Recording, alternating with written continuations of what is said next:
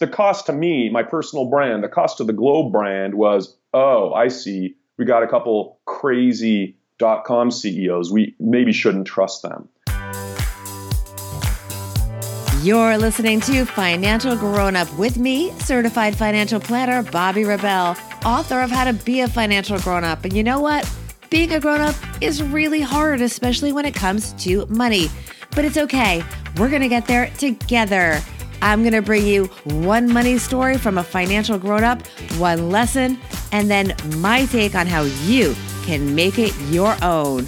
We got this. Hey, financial grown-up friends, how much thought do you give to your personal brand? To the images that you post on social media or that are posted about you, with you in them, that you are tagged in? Do you think it impacts your career or your future career, your business, if you're an entrepreneur, your life? What would it have been like if social media weren't even around yet, and yet you were the one creating social media? It's very meta. But so is this whole interview, because I actually interviewed our guest, who was the CEO of a company called theglobe.com, the co-founder, Steph Paterno, back in the .com boom and bust. And I remember all the buzz that he got. It wasn't always focused on his company. A lot of it was on his personal life, on his clubbing, and even what he wore when he was out of the clubs. Kind of like many young adults who were in their 20s, that was the thing that people were doing at the time. He was quite normal, except most of those other 20-somethings, I'd say pretty much all of those other 20-somethings, were not worth close to $100 million on paper. Welcome, everyone. If you are new, so glad you are joining us. We talk to high achievers here on the Financial Grown-Up Podcast. They share unique money stories and how we can learn from them, and also some everyday money tips. Let's get to Steph Paterno and the time that he and his co-founder, Todd Kreiselman, were literally in college. And it should be noted that they did not drop out, by the way, while they were building their company, theglobe.com. Now, they stayed in college specifically because it wasn't so clear that this internet was going to be a thing. Steph actually said that. He really wasn't sure that the internet would be a thing that would actually be a thing. All right, stay to the end to hear more about what Steph is up to now. He is disrupting a new industry, and I think you're going to be very interested. Here is Steph Paterno. Hey, Steph Paterno, you're a financial grown-up. Welcome to the podcast. Good to be here. I just finished reading the re-released, new and improved version of your book, A Very Public Offering, the story of theglobe.com and the first internet revolution. It was a total page turner, and I'm glad it got re-released in large part because of a new series that features you and someone playing the part of you, which we'll talk about. It's a little bit weird. National Geographic series, Valley of the Boom, which I am truly enjoying. So welcome. Thank you. By the way, what was it like when you found out that they were casting someone to play you? Is that weird? Oh, it was weird. I was shocked because they had already engaged with me to come and participate in their documentary interview, and I'd already put in hours of being interviewed. And, you know, in my mind, it was nothing more than an expanded sort of news segment or a documentary about the past.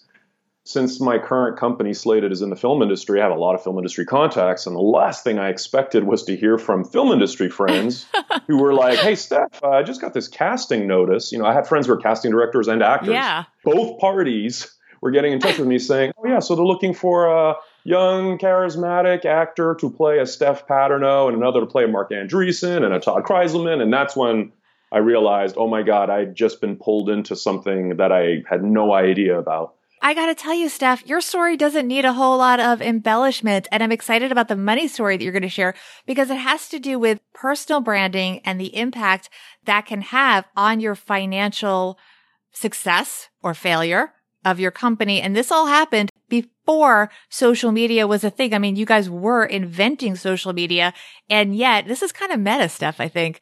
Tell us your money story. CNN decided to do a documentary on us where they wanted to follow us and see what the life was of a public company .com CEO who's 24.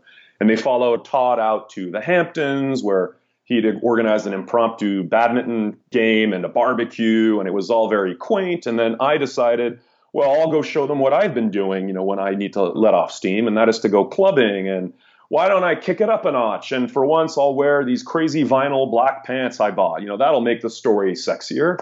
They also recorded me at my home. And one of the producers, when I was off camera, had asked me like, oh my gosh, so are you ready to live it up, Steph, now? I mean, now that you're a billionaire, are you ready to live it up? And being that I'd grown up in England and I have a very sarcastic sense of humor, I just played along and said, oh yeah, absolutely. I'm ready to live a disgusting and frivolous lifestyle. I mean, that's the idea, right? And they filmed me going out to a nightclub and dancing on the tables. And I made sure really sort of to give them exactly the visual story I knew that would play well and would be what their audience wants to believe about these .com days. And the juxtaposition of me dancing on the tables with this audio clip of me talking about a disgusting and frivolous lifestyle. They played that on CNN. And then they put that all summer long. It kept playing over and over as the hot .com story. Oh my. I got so much from so many people, including my partner, saying, why would you say that? Why would you do that? And I was like, look, this is all part of the building the brand of the company and living the life that they want to imagine we live. And by the way, not for nothing, but since this has been airing, we've had tens of thousands more users sign up to our site. Yeah. But the cost to me, my personal brand, the cost to the Globe brand was, oh, I see. We got a couple crazy .com CEOs. We maybe shouldn't trust them. People love to look for reasons when something isn't going well of why it's not going well. And if you give the media or if you give an audience one reason to dislike you or to paint you with, to say why everything's going badly, then you're doing yourself a huge disservice.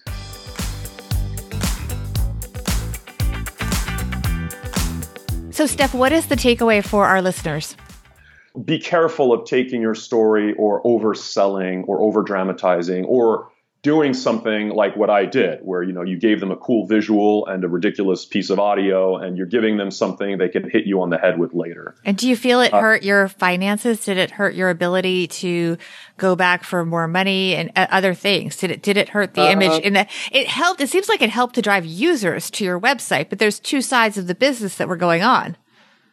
Yeah. So the truth is that if your business fails, it's not because you once wore plastic pants on a TV show. If your business fails, that's what people will say because it's just easy to paint people with the simplest character assassination is what people like to use. But the truth is if your business is failing, it's usually because either your customers aren't satisfied by the product or your advertisers are fleeing or there's not enough revenue in the market to cover the costs of your business and your infrastructure. So the reasons the Globe failed ultimately have very little to do with one particular interview segment. That just simply gave people ammunition to become haters and troll us. There's so many other factors that can bring down your business. I think the takeaway here is stay focused on your business. For your everyday money tip, you wanted to talk about an acronym that I don't know even existed back in the day, FOMO, fear of missing out. FOMO, I think the term got coined in the late 90s, the fear of missing out, meant that you're operating often from a place of fear. If you're seeing everyone get rich quick because they're investing in .coms, well, then you're going to be apt to want to quickly invest in anything with a .com as well. And you're going to throw your money at a bunch of .com stuff. And for a while, it's probably going to grow and you're going to feel okay until you realize that you had no clue what you were investing in. And when the market craps out, you go down with it. So you don't want to invest ever because you're seeing everyone else getting rich from a particular area. By the way, that just happened in 2017 with the crypto space, right? Everyone was getting into ICOs. Mm-hmm. Everyone was operating from a place of fear. If you don't invest, you're going to be poor. You got to invest. Your latest venture, Slated. Tell us more about that and the other projects that you have on deck. I decided every movie getting made shouldn't be a miracle. There should be much more a method to the madness of filmmaking. And there's probably a much more intelligent way that people in this industry should be able to find great projects, assemble teams, find financing, and execute on their vision. And I saw this occurring in the tech space with marketplaces like AngelList, which were making it way easier for anyone to set up a startup, find talent, find financing, discover what the growth metrics were that were important, and really grow a successful business. And so we took the model of AngelList, we reinvented it for the film industry, and now Slated is the leading online film finance marketplace. Half of all the movies that have been nominated for Academy Awards the last few years are made by Slated producers, directors, writers. And we're just increasingly getting those successful filmmakers to put their next films on Slated and getting those financed. And so, it took me a long time to put my CEO hat back on and to find my passions that married film, technology, the reinvention of money online, and marry those all together and really take a shot again at building a company. Well, congratulations on your success throughout the decades, because you really have had such an incredible run and you're still just beginning with new projects. Where can people find out more? They can find me on Twitter at Stefan Paterno, or on Instagram at Stefan Paterno, on Facebook at Stefan Paterno. If only it was at theglobe.com. Oh, what could have been, Steph. What could have been, yep. But thank you so much. This was great. Thanks, Bobby. What an amazing story. Financial grown-up tip number 1. You know that expression, dance like no one is watching. So freeing, so empowering. So not realistic in this day and age, because everyone's watching. Unfortunately, you have to live like someone is watching. Like it or not, the lines are blurring between our work and personal, and something you think you do only amongst friends could be public faster than you can click post. Act appropriate. If you have a Finsta, that's a fake Instagram. I get it. Just remember, it's still out there, and you just never know. Financial grown-up tip number 2. If you fail, get up. Steph was down, $100 million. Yes, it was all on paper, but it sure felt real to him.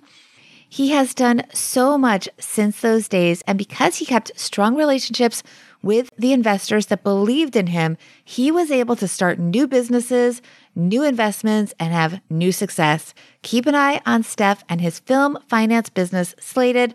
I expect to continue to see big things. Lots of disruption happening in that industry.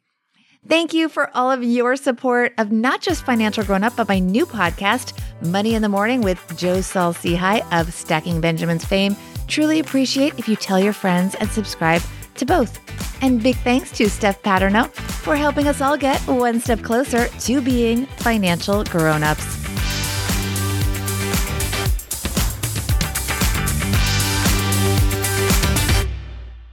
Financial Grown Up with Bobby Rebell is edited and produced by Steve Stewart and is a BRK Media production.